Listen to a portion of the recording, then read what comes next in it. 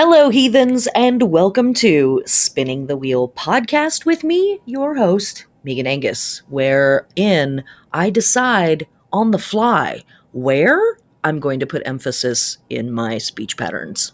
Okay. I'm a little weirded out from the heat. I know it's summer, but like hot summer? Okay. Yeah, so there's like 100 fans going in the background, sorry. Or enjoy the white noise buzz. um, we just had our 2-hour class on Lunasod. If you have not watched that, that is available for free on my website or on my YouTube channel, Megan Angus. So that means that this week's podcast is actually going to be short and sweet. Yeah, I know. Short for me, right? Okay. But all the same, probably not an hour and a half long.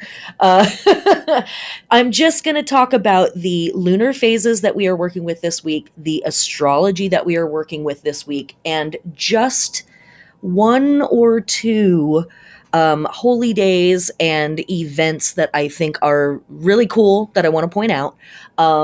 But nearly everything else that's happening this week, we have already talked about either in previous podcasts or in the class that we just had last week.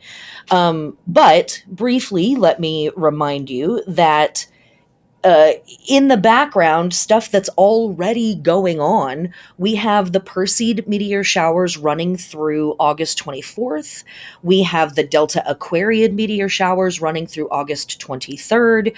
We have Bonneloo running through August 8th from our Hindu friends. And we still have the last few days of the Celtic tree month of Holly. We are about to move into the next tree month, and we will get into that in just a second. And the other thing that's going on in the background, also from our Hindu friends, is Hindola Ustav, and that is running through August 24th. And like I said, nearly all of these things we talked about in the class or in the last couple of weeks worth of podcasts. So go back and listen to that or watch it if you're interested about those things. And if you have the workbook that has the full calendar for the Lunasod season, and there is a particular holiday or fixed star heliacal rising or, something that's in the calendar that you want more information about, let me know. I'm probably opening up a jar of worms here, but whatever. Let me know. Hit me up on Patreon or send me an email through my website and say, hey, I would really love to know more about XYZ. And maybe I will entertain your request. All right. Let's get into what the heck is going on this week. All right. This lunar week starts off. I guess I didn't even say what we are in. I should say that, shouldn't I? This is Lunasod season, waning half moon in Taurus, and by some calendars, we are in lunar week 24. Okay. Now, July 31st brings us to the waning half moon in Taurus at 8 degrees.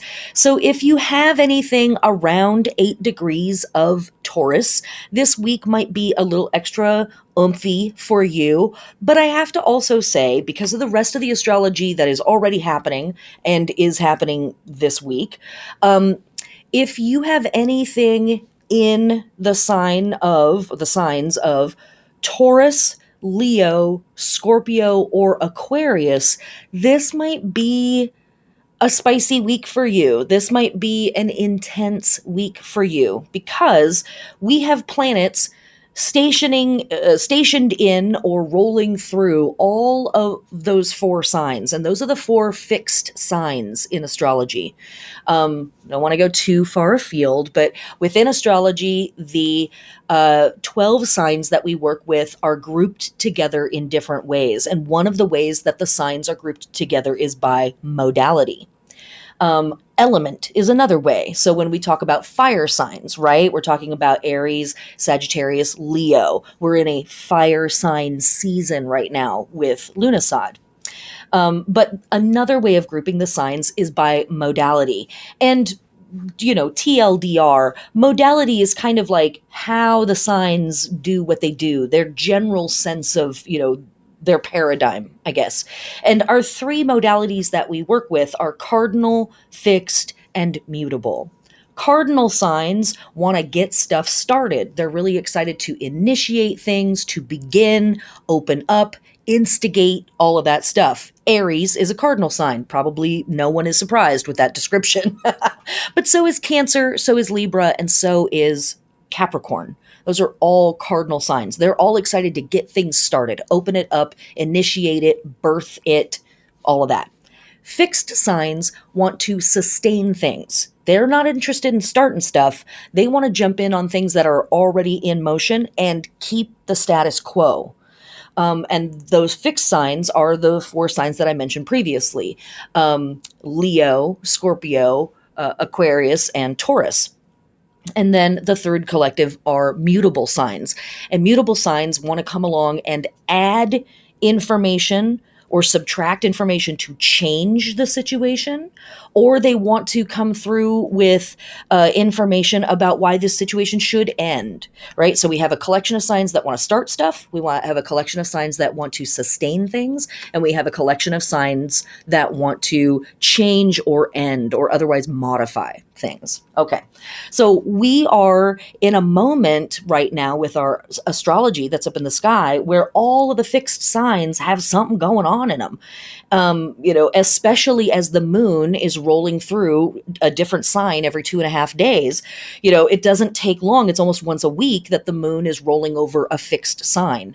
And then we also have Mercury and the sun rolling through Leo. We have Uranus stationed in Taurus, and we have Jupiter and Saturn hanging out in Aquarius. So it's a party, right? But it's a party where there could be a lot of stubbornness. There can be a lot of clinging to what is already known and fearing change. There can be a lot of, no, I don't need new stuff. I'm just going to stick with what I've got. A lot of that. Okay. So taking all of that into account, let's come back to look at our waning half moon in Taurus at 8 degrees. While it is here, it is squaring Mercury, the sun, and Saturn. Okay? We just got to keep it fun, right? And also, while it's here in Taurus, it's not conjunct by degree, but it is conjunct to Uranus by sign. So we can bring in some of that Uranian energy a little bit here too. And of course, as the moon rolls through here and it dings off of Saturn with this square, it wakes up a little bit or stirs up to an extent the year-long conversation that is happening within the square between Saturn and Uranus. And lots of astrologers have talked about that square. It's tough. It's kind of, I think of it as like a year-long argument that's happening between these two planets. And all of this stuff, when we talk about the astrology, all of this stuff is things that you might see in the world and just be observing it from a very detached place of like, wow, look at that world leader doing that thing the astrologer was talking about. It might be people that are closer to you, friends, families, coworkers. It might be you that's experiencing this stuff, right? Oftentimes it depends on where it hits in our chart, or how much we're paying attention. That too, right? Okay, so all together, collectively, all of this stuff, what we're talking about here is kind of a crisis between wanting to stay with what is comfortable, and feeling an urgency to maybe move and change, to adapt the situation into something next, whatever's coming next. When we are here at the waning half moon, we've talked about this in other podcasts, we are square to the sun, right? The moon is square to the sun. So there is a type of crisis inherently every time we are experiencing waning half moon in any sign. We just have all of this extra pressure because it's in Taurus and all of these other planets are in these fixed signs. So, there's this crisis of trying to figure out, how do I keep what worked?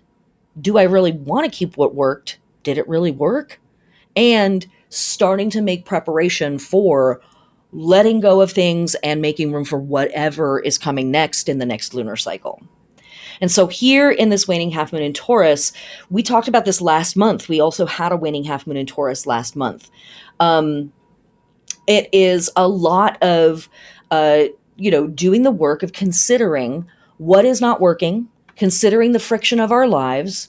And now that conversation is moving away from looking at ourselves and what we are being asked or forced to endure, and it's moving into examining what is getting our support that doesn't deserve it, and what can we do about that. And again, we talked about this last month to an extent, but we talked about it within the context of Letha. Now we are talking about this work in the context of Lughnasadh. So last time I talked about the idea of thinking of money as a sacred energy, and I got a little kickback from the universe about that phrasing. So I want to make myself really clear. I think money is fucking disgusting. I am not excited that it is in the world. I don't think that I think we're going backwards as a species the more involved we get with that type of stuff. Be that as it may, I still live in a world where I have to pay my rent, I have to buy my groceries. I don't like it, but I am going to critique it. And I'm going to also recognize that I still live within it, even if I don't enjoy it.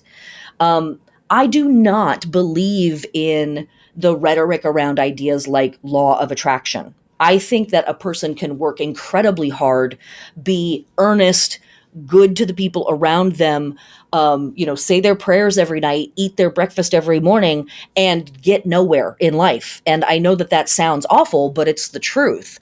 Law of attraction rhetoric really is built on this idea that if you get it right, the universe will line up and figure it out and hand you the things that you deserve. Basically, ultimately putting the onus on you, right? And it completely ignores your context.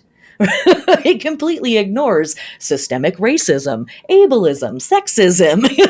It totally ignores all that stuff. This idea that like all I've got to do is get my life right, get my energy right, get my aura tuned correctly, get my, DNA activation going on, get my 5G Wi-Fi brain, humming, and then it's all going to fall into place.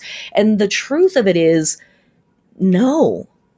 Sorry to be the bubble popper here, but no, you can do all of those things. You can play by all the rules. You can color in the lines every time. And the universe may not give you a gold star for any of that stuff.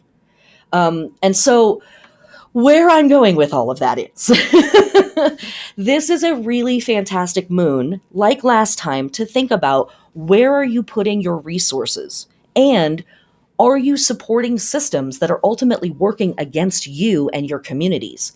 And the answer is probably yes, because that's how capitalism is built. That's how the world of the West is built. We only have bad options in capitalism. We only have options that we would prefer something else. So it's very often the lesser of the evils, right, that we're choosing from. So on this moon, we are taking time to think about, what am I doing with my resources? Where am I putting that? And what systems am I upholding that are ultimately working against me? How many more motherfucking billionaires am I going to help get into space? While I can't pay my rent, my neighbor is hungry, my other neighbor is sleeping outside. What the fuck kind of world is this?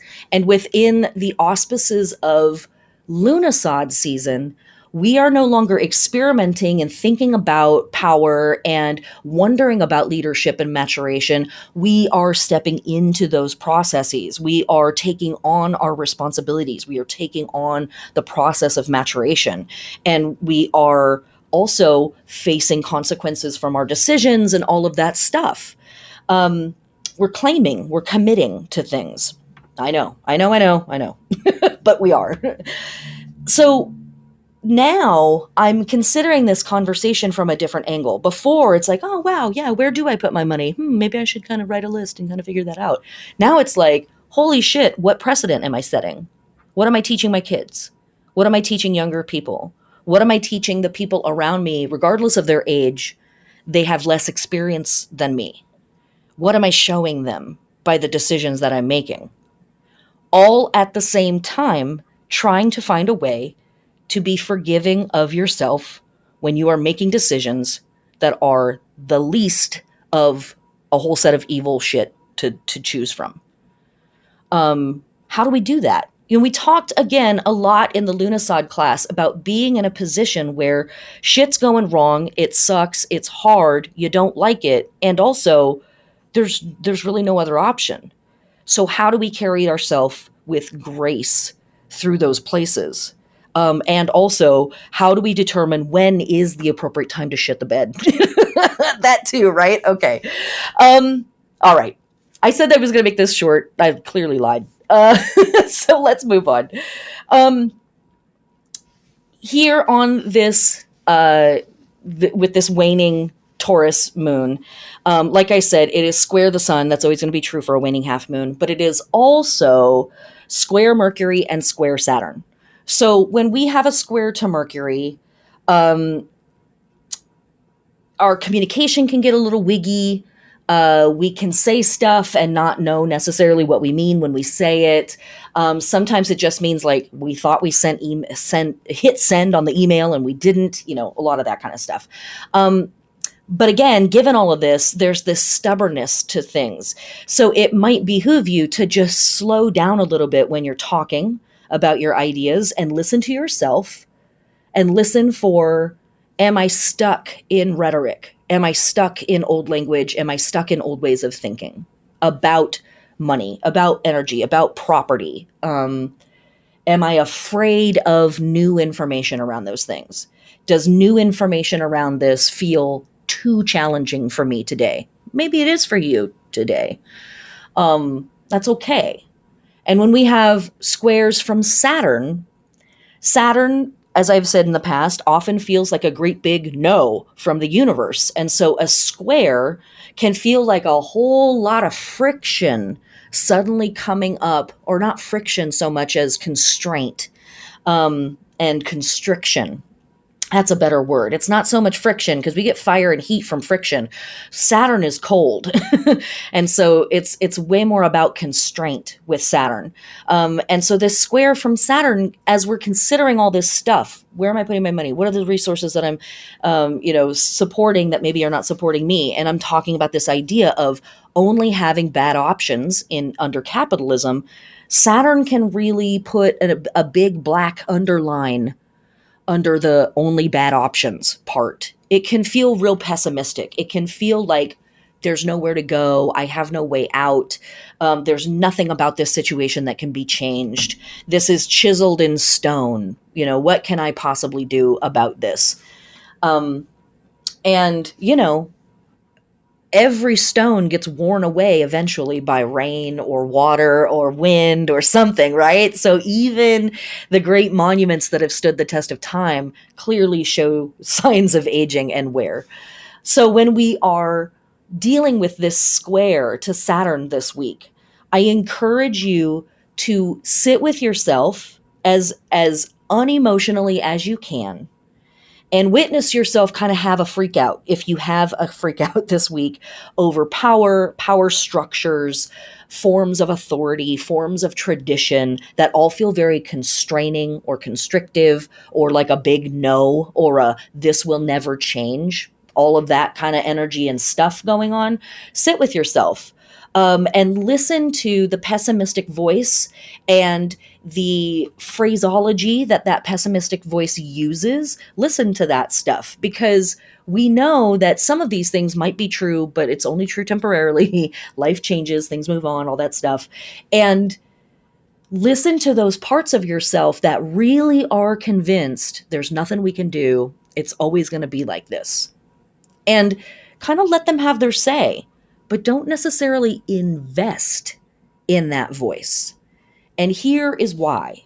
Because while all of this stuff is going on in the sky, also happening, the Sun and Mercury are sextile the North Node in Gemini. Sun and Mercury both in Leo, and they are sextiling the North Node in Gemini at 8 degrees. The 8th degree marks goodness, and the North Node, its job is, well, one of its jobs is to bring challenging elements into our lives that often on the surface feel like, oh, I can't do that. I can't step to that. That's too challenging. That's too spooky. I'm scared. I'm intimidated. I don't know. I don't think that's for me. And the reason why the North Node brings those elements into our life is to encourage us to grow in the directions that we are scared to grow in, but are a part of our path. So think about all of that stuff together. Here is Mercury, Sun, Saturn having this big argument in the sky, a lot of constriction, a lot of confusion, a lot of divergent information and messages coming through around property and money and, what do we do about all of this stuff? What do we do about our stuff? What do we do about our money? What do we do about the physical plane and the way that things are set up right now? The North Node, I think, here is really trying to bring you messages that are challenging, that might feel frightening, that might feel like, oh, I don't know. I don't think I can step to that. I don't know if I can live up to that. And in fact, the universe is like, but wouldn't it be cute if you tried? Wouldn't it be dope if you just did though? I mean, you're never going to know if you don't try. You're never going to find out if you don't give it a shot. It's a little bit of that. It's actually a lot of that. Okay. While we are working with our half moon in Taurus, our waning half moon in Taurus, for our lunar body, we are relaxing, reducing, clearing out, soothing all of our speech and hearing organs, our ears, our throat, our neck, our mouth, our jaw, our teeth, our tongue, all of that stuff. Relaxing, reducing stress, clearing out, soothing, resting, all of that very appropriate. For our plant body work, we are planting, transplanting, or grafting, especially where we want to support below ground growth, root development, all of that good stuff. Okay, let's move on to August 1st and the rest of the week. All right, August 1st, that's Lunasa or Lughnasadh or Lammas. It is pronounced a bunch of different ways, also called Loafmas and Freyfest or Freyfaxi. We obviously talked about this class for 2 freaking hours in the latest lecture. Go watch it. Click like. Click subscribe. Click all the clicks. Give me the clicks. I drink in your clicks. Okay. The only things that I want to talk about for August 1st are, yay, it's Lughnasadh. And we have Mercury conjunct the Sun at 9 degrees of Leo. And then also on this day, Mercury and the Sun conjunct in Leo oppose Saturn retrograde in Aquarius at 9 degrees. So that argument thing that we were talking about for July 31st, in my opinion, it gets really ramped up on this day. When we are dealing with Saturn stuff, they tend to be 2, 3, 4 day transits because Saturn moves real slow. This is Mercury and the Sun transiting Saturn in the sky, so those planets move a little bit faster, but, it's Saturn. He's always bringing the fuss. That's his whole job. So with Mercury conjunct the Sun, this is Mercury in Cazimi. That is another word for this. And this can be a day where we receive incredibly powerful messages from deep within ourself, from our heart, our sense of self, our source, all of that stuff. And then we also have this happening while in opposition to Saturn retrograde in Aquarius. Saturn squares can be very, very frustrating. Saturn oppositions in some ways can be even more frustrating because at a square, there still can be some amount of action. Saturn is a lot of no, let's just sit here, but still there can be movement, there can be action. When we have an opposition to Saturn or from Saturn, it can feel like everything has ground to a halt. Like everything has just slowed down and we're just going to sit here for a while. And if you are a go, go, go kind of person or in a go, go, go modality or process, the opposition from Saturn is like, oh my God, why? It's like when you're stuck in traffic, but you can't see what's going on up ahead. Like, why are we just sitting here? But oftentimes, again, it's one of those moments of if you can pull yourself out emotionally a little bit and just witness yourself and witness the process, be a little detached in the moment. Oftentimes, that slowing down from Saturn allows us to see details that we would not have seen otherwise because we were going too fast. It allows us to sit in a thing and really get it on a molecular level in a way that we wouldn't have otherwise because we would have just skimmed over it, driven through it very quickly, swam through it very quickly, whatever, but we wouldn't have necessarily gotten to know it as intimately. And so this is a deep conversation that is really at the heart of a lot of the work that we're doing in Lughnasadh season, between the sense of self and being proud of yourself and proud of your accomplishments, seeing yourself as a star, as a fabulous, unique individual, Leo, and you're not special, everybody's special, or you are special because everyone is special. In Leo, we are a star. In Aquarius, we are a star in a sky filled with stars. And so Leo and Leo experiences can feel very self-centered, and I mean that in a neutral way. I don't mean that in a negative way. I mean centering on the self. And they can feel very celebratory of the self. They can feel like they are a moment where we are very proud of our accomplishments. We're excited to show off. We're excited to be seen. We're feeling very magnanimous, but oftentimes that magnanimous thing is coming from a place of pride of like, look at how cool I am and what I have to share with my people. And it's a lot of that. And I think all of those attitudes are totally fine. But we know hubris, and ego and all that stuff can get out of hand, blah, blah, blah. So the medicine or the balance to that is Aquarius, across the sky where Saturn is hanging out. And Aquarius is like, but it's for everyone. Everybody is a star. Everybody can get up on stage and do a thing that's going to be interesting to someone. Everybody is special. Everybody has some dope thing that they're going to bring to the conversation. And so as we move through this particular astrology on the 1st, within the context of it being Lunasa season or Lughnasadh or Lammas season, the deep question here is, am I a ruler for myself or am I a ruler for the people? Or both? And how do I do that in a way that's healthy? Where are the places that I need to step out on stage and be acknowledged in whatever way that actually translates for you, right? Where are the places that I need to be seen, where I want to be stroked, where I want to be acknowledged and congratulated and thanked and praised?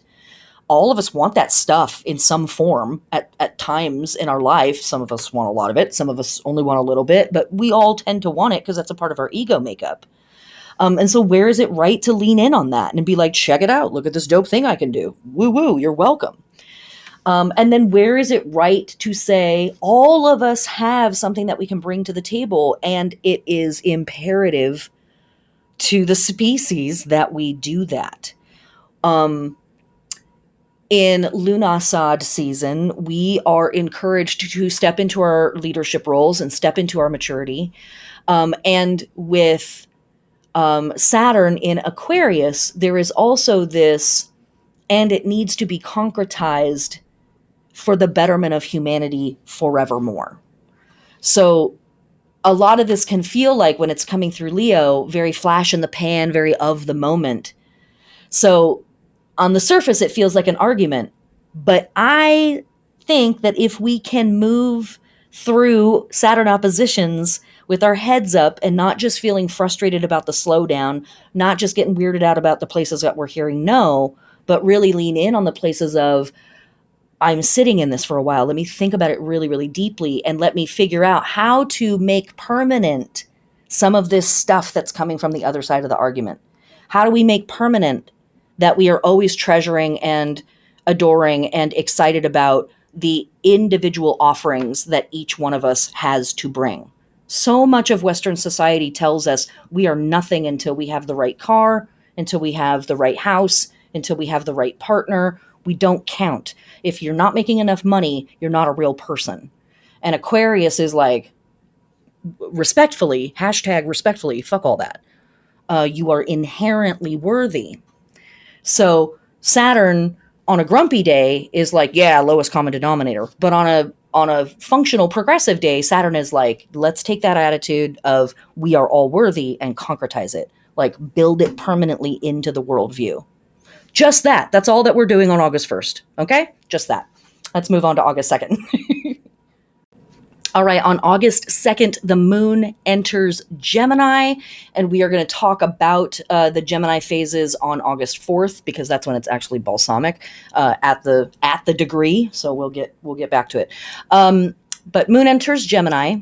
If you want to work with your Gemini energies, we are emptying out, relaxing, soothing, de-stressing, resting the shoulders, the armpits, the arms, the elbows, the wrists, and the hands, that whole portion of our body, just resting, soothing, relaxing, restoring. And in our plant world, we are harvesting, we're doing pest control, we are weeding, and we're plowing. But I'm going to talk about the magic of the balsamic, or the magic of the moon in Gemini, balsamic, August 4th. We'll get back to it. Okay. August 2nd is where we are. Moon has entered Gemini. That stuff. Cool. Astrologically, we have Mercury in Leo, trine Chiron retrograde in Aries at 12 degrees. And we also have Venus in Virgo, trine Uranus in Taurus at 14 degrees. Okay. I love this astrology. It's still a little tough, a little bit of challenge coming from this, but mostly I feel like this astrology is here to help us make sense of the friction and the constraint of the last couple of days with that Saturnian whatnottery going on. We're not done with Saturn, but, Mercury trine Chiron is truly trying to bring in messages about your process, your lived experiences, and the pain, the wounds that you have incurred through your life, through your lived experiences, and the wisdom that comes from that experience, from that pain. Chiron is the wounded healer in mythology. Chiron has an amazing myth. Chiron is abandoned by his mother early in life, and he's raised by sages and wise people and mentors and wisdom keepers. And later on in his life, he is injured by Hercules, which is cool and weird. We have a lot of Herculean symbology at this time of year, a lot of warrior deities being celebrated. And Hercules has a weapon that kills on contact, but Chiron is mortal or immortal. Chiron is a sacred being, and so it doesn't kill him. It just hurts like hell. And Chiron then travels over the globe learning all of these different systems for healing in an attempt to heal his own wound. And he never does. And then finally, at the end of his life, he goes to the gods and he's like, bro, this sucks. Like, I'm done. I want out. Like, put me on the bench, coach. I'm finito. And Zeus is like, all right, I'll make you a constellation. You did good, kid. And Chiron's like, tight. Although, before I go, can I just have one little favor? And Zeus is like, yeah, what? And Chiron is like, when I go up, I also want to release Prometheus from his punishment for having brought fire to humanity. And Zeus is like, okay. So we have a lot of interesting elements here with this character, Chiron. We have abandonment issues. We have a wound that never heals. And we also have something about protecting or speaking on behalf of the maverick in ourself or the maverick in society, aka the character, the thwarter, the character that's willing to say no to the gods or go against the will of the universe to make things better for their group. Okay, well, doesn't that sound similar to some of the things that we're experiencing right now on Earth? How many power systems and structures are saying, compromise, hedge your bets, we need to be more modest with what we're asking for from our government, blah, blah, blah. And Yet, Chiron might be here saying, actually, we need to be standing up for the members of our community that have been brave enough to speak out against these monolithic empires, these monolithic structures. They are the quote unquote bad guys. They are quote unquote the unwanted element, the agitator element, the thwarter. And if you remember a couple of weeks ago, we talked about a very special thwarter, Set, who, is kind of like the definition of going against the grain and saying no and putting a limit on things and stuff like that. So Mercury and Leo trine Chiron, I believe, is really here to try to bring us some information that may feel challenging, that may feel scary, just like the North Node, and more so even because it is coming up and out of wounds and pain that we carry from our own personal lived experience. So Chiron stuff can feel very, very personal when it comes up. And then on this same day, we have Venus trine Uranus. So here's Mercury saying, hey, I know this hurt, but this is actually wisdom for you. This is actually medicine for someone else. Your takeaway from your painful experience is actually something that's going to be really healing for another person. So receiving messages from the universe about your own process in all of that work, and perhaps being a deliverer of a message to someone else in your community that needed to hear, I'm not the only one. Somebody else has gone through this. It sucked for them too. They didn't know either. Okay, I don't feel so lost. And then with Venus trining Uranus, there is very much this sense of absolutely yes to new ideas, to shocking revelations, to information that is flipping tables. I like to call Uranus the table flipper of the zodiac, because Uranus on the surface seems like he's just rolling in and like causing chaos for the sake of chaos. And we love that. That's cute. But usually Uranus is like, man, this is getting really stagnant in here. We need to like liven it up, shake up the energy, let's go. And so Venus is like, absolutely, bring me friends, bring me social interactions, bring me cool like moments at the bar or the club or the park where I end up in these radical conversations with people who have wildly different ideas about things from me. Again, on the same day, Mercury trine Chiron. Where is this speaking to me and my personal wounds and my personal pain that I'm carrying? And within the auspices of Lughnasadh season, how is this helping me become a better leader in my own life? How is this helping me understand my personal process of maturation, my personal process of character testing, and the wild ass things that I have personally had to go through, and how that has helped me develop into who I am now? And in what ways might I share that with other people around me and maybe make their process a little easier or lightened or what have you? Okay, let's move on to August 3rd. All right, on August 3rd, our astrology, I should say the moon is still in Gemini for August 3rd. And our astrology for this day is Mercury in Leo square Uranus in Taurus at 14 degrees. This isn't a terrible crisis type of a square. It's not really that big of a deal. Mercury squaring Uranus, generally speaking, is more just stimulating. It's exciting. It can feel like a lot of mental energy. So if we're on that tip, if we're feeling that vibe, this is a great day for really exciting and innovative conversations with people, very much supporting the work from the day before with that Venus moment with Uranus. Mercury square Uranus is like, yes, let's think all the thoughts. Give me more information. Give me more exciting, shocking news. Let me hear about it. / in the world, we may be seeing some really interesting, shocking revelations around information suddenly coming out that's like, whoa, where did that come from? Why didn't we hear about that before? Why wasn't this reported a month ago? There could be a lot of that kind of stuff too in the world, but for us as individuals, it tends to play out a little bit more like, wow, I'm thinking all the thoughts. This is really exciting. I'm so illuminated in my mind. If we're not feeling that tip, though, it can feel like a day where we are very scattered, where our brain is going too fast. We are trying to think all of the thoughts and we're not doing it successfully. So, this can also be a day where there's some mixed messages or communication hiccups. So, again, just slow down. If you feel like things are going too fast, if you're like, I'm talking faster than I'm thinking, just take a breath. Take a moment, take a sip off of your beverage. Hopefully, it's not caffeinated.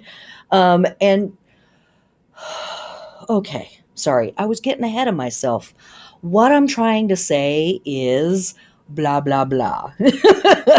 And just slow it down a little bit. Mercury square Leo, or excuse me, Mercury square Uranus, like I said, can be really exciting and very stimulating if you're feeling that. And if you're not feeling that, it can feel hectic and scattered. So just take a breath, slow it down for a moment, and then get back on track. All right, let's move on to August 4th. Okay, August 4th, we have our actual balsamic moon in Gemini at 27 degrees. So we're continuing this process with our lunar phase when we move through the waxing half. Let me roll it back to the full moon. The full moon, it's like, ta-da, the fruit has appeared on the vine. We've been in our lunar process. Stuff has happened. Cute. Then we go into the disseminating moon, and that is where the fruit ripens and we harvest it and we enjoy the efforts of our lunar process. Then we move into the waning half. And that's where we started the week. And this is a process that like I said before, there's a type of crisis to this process because we're really having this conversation with ourselves of like, even if these things did work, is it time to evolve them? And what things have I developed in this process that ultimately I still have to get rid of because they're not going to be useful for me in the next process? So we're starting to have this kind of like, let me parse out what's working, what's not working. Then we move into the balsamic moon. And I guess for our plant metaphor, I should say that during the waning half, the vine is beginning to wither and to kind of retract back in on itself because it's heading back to that new moon phase where we are a seed in the soil getting ready to go. During the balsamic moon, we are taking that fruit that had ripened and now we are distilling it and we are turning it into a type of vinegar.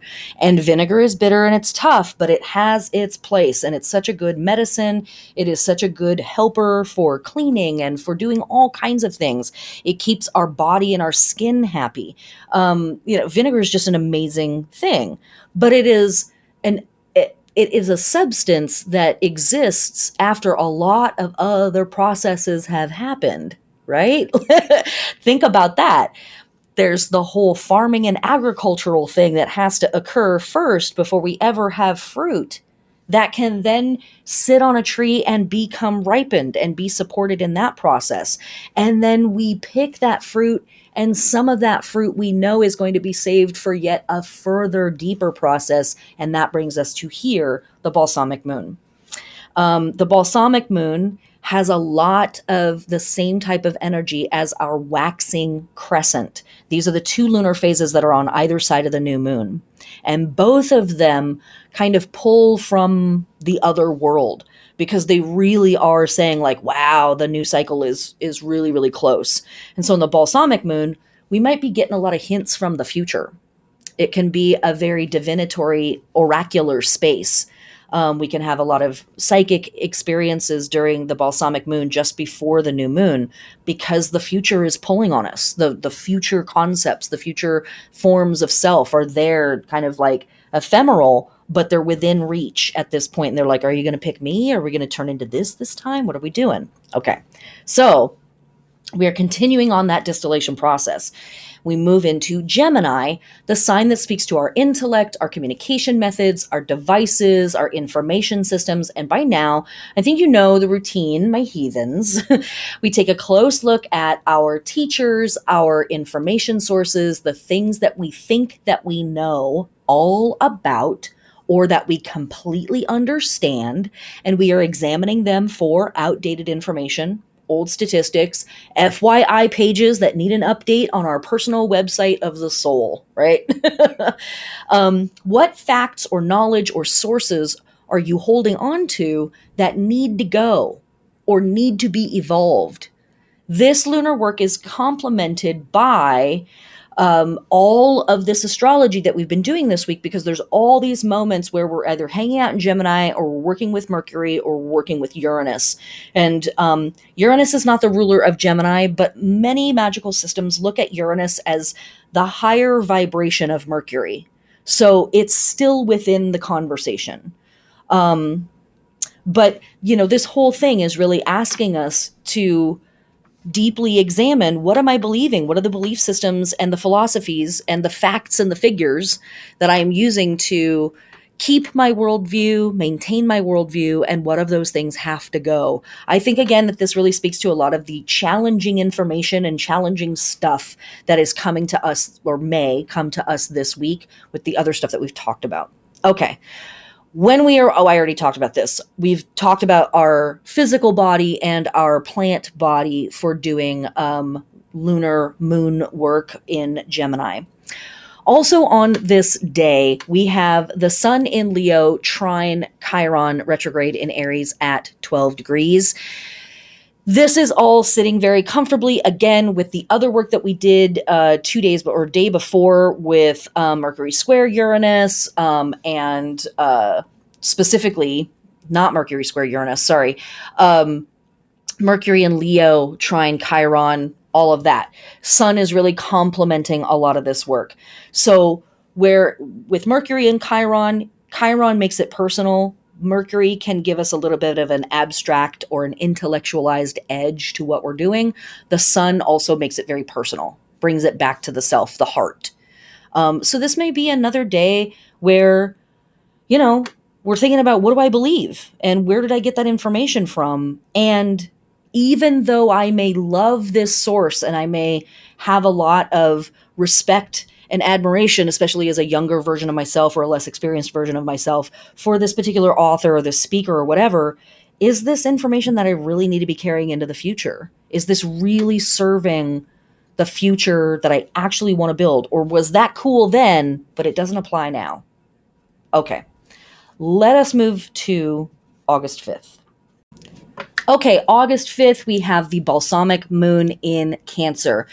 On this moon, just like last month when we worked with the balsamic moon in Cancer, we're pulling out the old scrapbooks, we're taking a trip down memory lane, we are thinking back to old lives or old versions of ourselves. We're maybe like really taking in a lot of media from when we were a kid or when we were a teenager and kind of really thinking about how all that stuff shaped our worldview. And it, again, sits very closely with this work that we're doing, where we're examining this stuff that we treasure and hold valuable and really shaped the way that we think about things or feel about things, and where maybe that's not where we want to be anymore, where maybe we need to progress that and evolve that into something different. And when we do this stuff, we can kind of retract into a place where we start to really romanticize stuff, especially with all of that Saturnian influence all week long. Saturn is like, no, the old ways were best. It was better back in the day. Even if that's total bullshit, Saturn is like, yep, I will totally say that all day long. It was better back in the day. The first 3 albums, I don't listen to anything after that. That's Saturn. That's totally Saturn.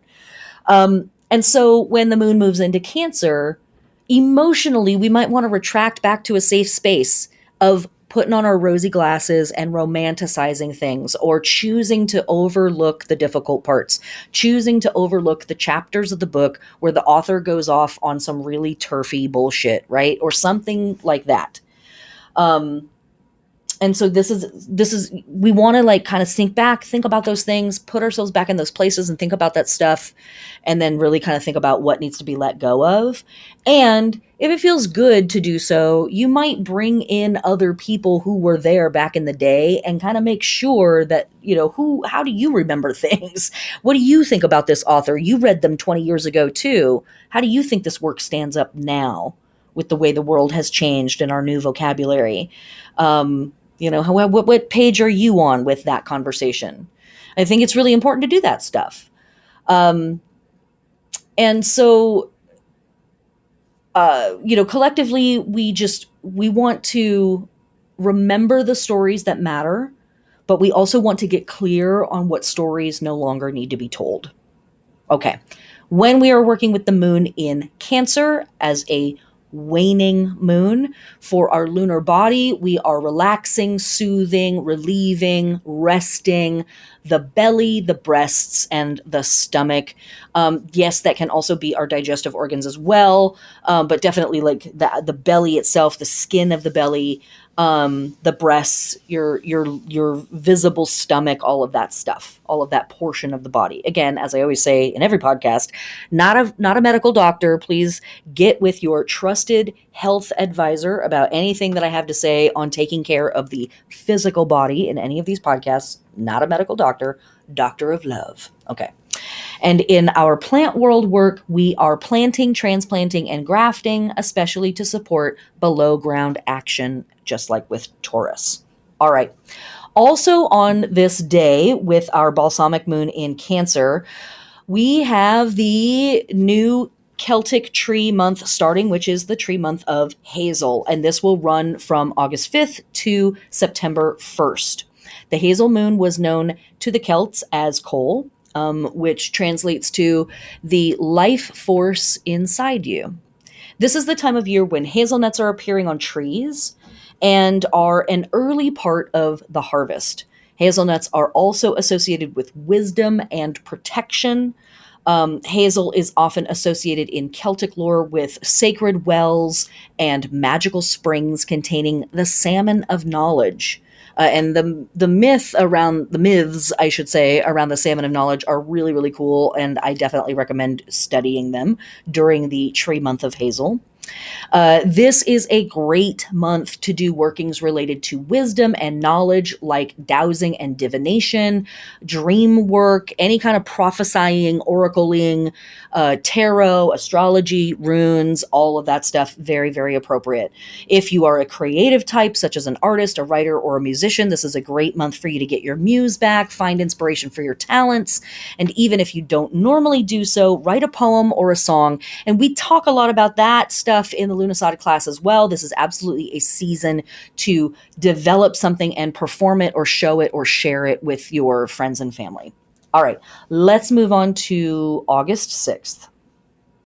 Okay, August 6th, we have the sun in Leo square Uranus in Taurus at 14 degrees, where a Mercury square Uranus can either be really stimulating or a little scattered. The sun square Uranus can actually be quite a bit more frustrating, and it can feel very disruptive. You might feel subject to sudden upsets or to behavior that is upsetting to others. Under this influence, it's quite likely that you'll be having a really hard time following your normal routine. This disruption could manifest as like your car breaking down or information pathways breaking down. But it can also be things like a sudden argument or an unexpected separation from someone. Ultimately, when it comes to Uranus, stuff is unexpected. And when it comes to the sun, it can feel very personal. So ultimately, what's happening is that we're striving to break down our everyday routine. And that's also really lovely, being here at the very end of our lunar cycle. We are letting go of this routine and we're getting ready for the next one. So we want to be very intentional with that work. If we allow the sun square Uranus moment to be happening just kind of off in our world, whatever, and like, oh, I guess I'm just breaking stuff down and like saying shocking things and having unexpected stuff happen, it can get real chaotic really, really fast. So we want to be present. We want to be as intentional as possible with this let me change up my routine moment. Otherwise, Uranus can sometimes break stuff that we were like, oh, I wanted to keep that. Damn it. That kind of stuff. Okay, let's move on to August 7th. All right, August 7th, the moon enters Leo, and our new moon next week is in Leo. So this is like the last 36 hours or so of the lunar cycle. And just like last month, just like most months, right? I encourage you to take this time for yourself in any way that is possible. I know that we all still have jobs and we have families and we have lives that need to be attended to. We're not going to pretend that that's not the truth just because we're doing witchcraft. In fact, because we're doing witchcraft, we still have lots of stuff to attend to, right? But when we are experiencing these last hours of the balsamic moon leading up to the moon being new, I am always, always, always going to encourage you to find a moment of peace for yourself in whatever way you can. A long shower, a bath with the door locked and a chair in front of it so nobody can get in, right? Like literally alone as much as possible. If you have access to soak in a pool or a spa, that is all very appropriate. It was super appropriate last month when we were dealing with our balsamic moon in Cancer leading into the Cancer new moon, of course, because that's a water sign, very, very big with all of that. But we have lots and lots and lots of river and water goddesses and deities being venerated all through Lughnasadh season. So doing any kind of body of water work around our new moons and our full moons during this whole portion of the year, super potent. Super potent. If you can't, it's okay. Don't sweat it. Go lay on the floor. Go lay on your bed. Go lay in the backyard if you have access to something like that, or if there's a spot in the park where you feel safe that you can just like lay down and be with yourself for a little while. I heavily recommend, in whatever way you can do it, do it. Do it. And while you're doing this, if you do any magical work at all other than just resting and emptying out and being quiet, totally appropriate for the balsamic moon, no matter what sign it's in. But when it's balsamic moon in Leo, reading and pondering the words of leaders that you respect can be really, really potent. This is all about Lughnasadh season, right? Stepping into our leadership, stepping into our maturation, stepping into our sovereignty, whatever that means within your world and your vocabulary.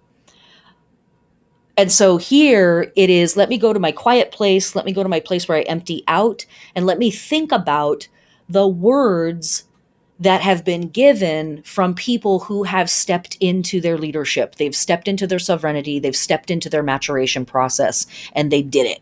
They claimed it, right? They gripped it. They put their hands on it. Let me read the words and the thoughts of those people. If you do debate or engage in any kind of debate at this time, if you do hang out with people and talk about things, and it kind of gets into a place of like, well, I think this, well, I think that, because of course, as we talked about at the beginning of the podcast, we have this big old fixed sign fucking orgy happening in the sky. And so everybody's like, well, here's my stance and I'm fucking stubborn about it. So figure it out. I heavily encourage you to debate or to engage in debate only from the highest levels of respect for yourself, the highest levels of respect for the ideas that you are espousing, and the highest levels of respect for the person or the group that you are talking to, even if you don't actually respect them. Speak like you do. Conduct yourself like you do have respect for them. And try to do what you can to not reduce the conversation to just bitterness and hate and fuck you. There is a time and a place for telling people to fuck off. Goddess bless. I will always champion you on the day when it's time to look at a motherfucker and tell them to take a hike. I'm holding your hand. My hand is on your shoulder as this happens. I support and believe. But there are also times, apparently, Aries rising, I don't know. But apparently there are also times where being diplomatic about things really helps the situation and not just constantly being on the warpath. This is perhaps one of those times. So if you are dealing with people and you are talking about stuff, right? We've had a whole week of interesting and stimulating information coming to us from all these different angles. Now we might be finding ourselves in a place where we're testing out some of those ideas and the person across from us is like, you're talking about a bunch of crap. Like, this is goofy. What are you saying? approaching that response and approaching the whole situation with respect, dignity, diplomacy, really, I think is maybe another word we could use here, and just saying, I'm taking the high road. I don't necessarily like this person and I don't like the things that they're saying, but I'm not going to drag them today. All right. The other thing that's happening on August 7th that I really wanted to talk about is the heliacal rising of the fixed star Dub, or Dub. Now, the traditional name of Dub comes from the Arabic word for bear. And Dub is, in fact, a star in the constellation, the Great Bear, or the Greater Bear. The original phrase for this star, and please forgive me, my Arabic speaking friends and listeners, Zar al-Dubal Akbar, which means the back of the greater bear. Another traditional name is Ak, which means the eye. And that's all very interesting, right? Okay, cool. Why are we talking about a fixed star connected to the constellation Bear, though?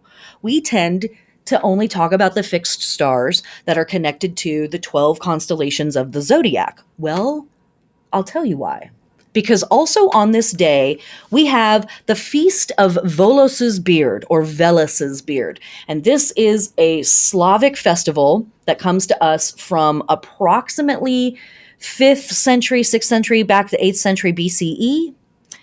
And Velos is a underworld deity, an underworld god that also is connected to the harvest, and was often depicted as a great black bear. And Velos fights with another Slavic deity, Perun, who is depicted as a bright and shining warrior, over the goddess Mokosh. The goddess Mokosh comes in a couple of different forms, and in her light surface world, bright, happy vegetation goddess form, she is Lara, and she is married to Yarilo. Yarilo is like the bright and shining version, sun god, vegetation god, who then sort of, in some stories, becomes Perun. And Lara continues to stay with him and matures, and then at some point, Perun and Volos fight, and Volos takes Lara into the underworld, where she becomes Mokosh, the wet soil of the bog and the boggy earth. Now, all of that stuff is really, really cool. What I think is very interesting, side note here, the Feast of Volos's Beard specifically is connecting to all of our John Barleycorn and all of our other grain vegetation symbolism that we are seeing. His beard is literally the wheat, the rye, the grains.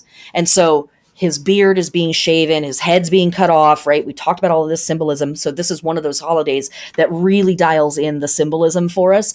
Volos is often depicted as a bear. So on this same day as Volos's festival, we have the fixed star rising of one of the main stars in the constellation of Bear. And what I thought was very, very interesting is that this star is called Dub, and we talk a whole hell of a lot about the Irish god Crom Dub, the great dark crooked one, who is an underworld deity that represents vegetation gods after the harvest as the grain that is being cut. And on this day, solar lunasad. And so this is the day that we in our orbit hits the actual halfway mark between summer solstice and fall equinox. Can't make this stuff up, guys. Although, as we like to say here on the podcast, I'm sure it's just a coincidence. All right, you guys, that is the week. And I said I was going to make it short, and I still think this is about an hour long. So there you go. I am unstoppable, even unto myself.